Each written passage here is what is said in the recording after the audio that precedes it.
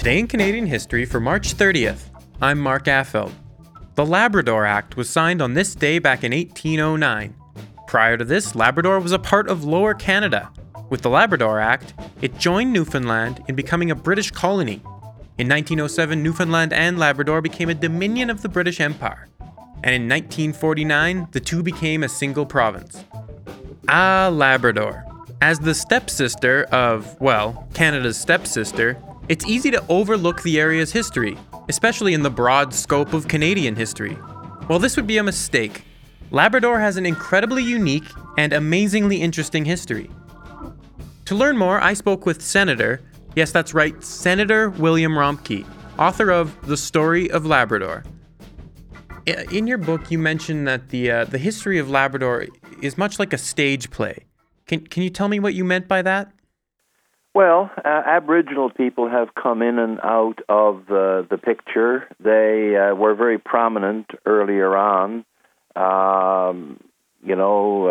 thousands of years ago, and but then they receded from the front of the stage after the Europeans came. There was obviously a supplanting of Inuit culture when the Europeans came, and they became a dispossessed people. They were in danger, I think, of losing both their language and their culture. But that has changed now, and as a matter of fact, next week they celebrate the 5th anniversary of their land claim settlement, and they now have self-government, they have resource rights, they have... so they're at the front of the stage again.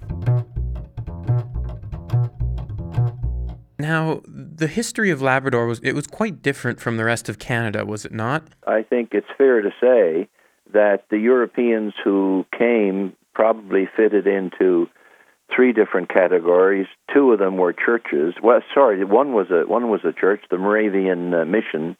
They were the earliest Christian church anywhere in what is now the Canadian Arctic. They came in 1770. And, of course, they brought Christianity, but they brought a way of life with them, too. Now, on the south coast, the Europeans settled. There was no orderly settlement. They came, they stayed, they fished, they married. And then in the late 19th century, there was a medical mission who had a profound interest on the south coast of Labrador. So I have a chapter in that book called Surrogate Governors, or in other words, it wasn't the government that colonized; it was other people first of all. So in writing a book on the history of Labrador, is it important to make the distinction between the history of Labrador and the history of Newfoundland? Yes, it is. There are 2 separate identities. I think that's the point that I wanted to try and get across, and that was the reality that I found. When I first went there in 1963, I was a Newfoundlander, and I thought I was going to another part of the province where there were other Newfoundlanders. I very quickly discovered that this was quite a different part of the province, and that the people there were Labradorians. They don't have the same geography. They don't have the same history. They don't have the same, resource potential or development history.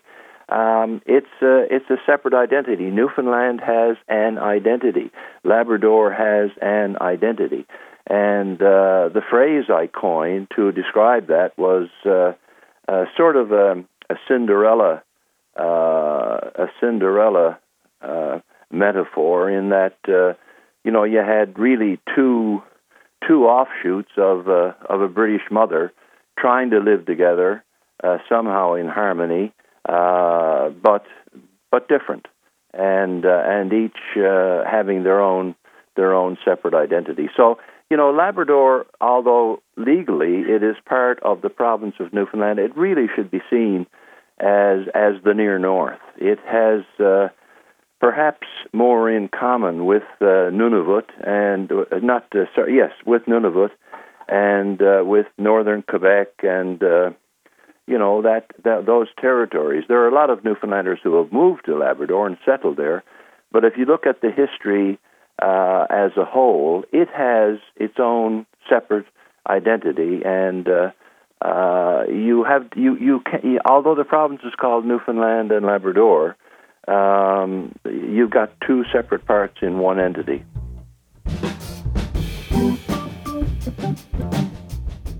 Today is a day full of Canadian history. Poet Milton Acorn was born on this day back in 1923. The first subway in Canada was opened in Toronto on this day back in 1954. And singer Celine Dion was born on this day back in 1968. And as always on this day, we aired this episode of Today in Canadian History. Today in Canadian History is produced by CJSW 90.9 FM. The executive producers are Joe Burima and Mark Affeld. Original music is produced by the Fisk, Fletcher, and May Trio. Our series is not meant to be a definitive source on our past. Instead, we hope that it sparks a desire to learn more about our unique history. For more information on the series or to recommend an event or moment, check out our website at cjsw.com/today in Canadian history. Once again, it's Canadian quiz time. This is a tough one. Which Celine Dion album is my co-producer Joe Burima's favorite? If you guessed all of them, all of Celine Dion's albums are Joe's favorite, you would be correct.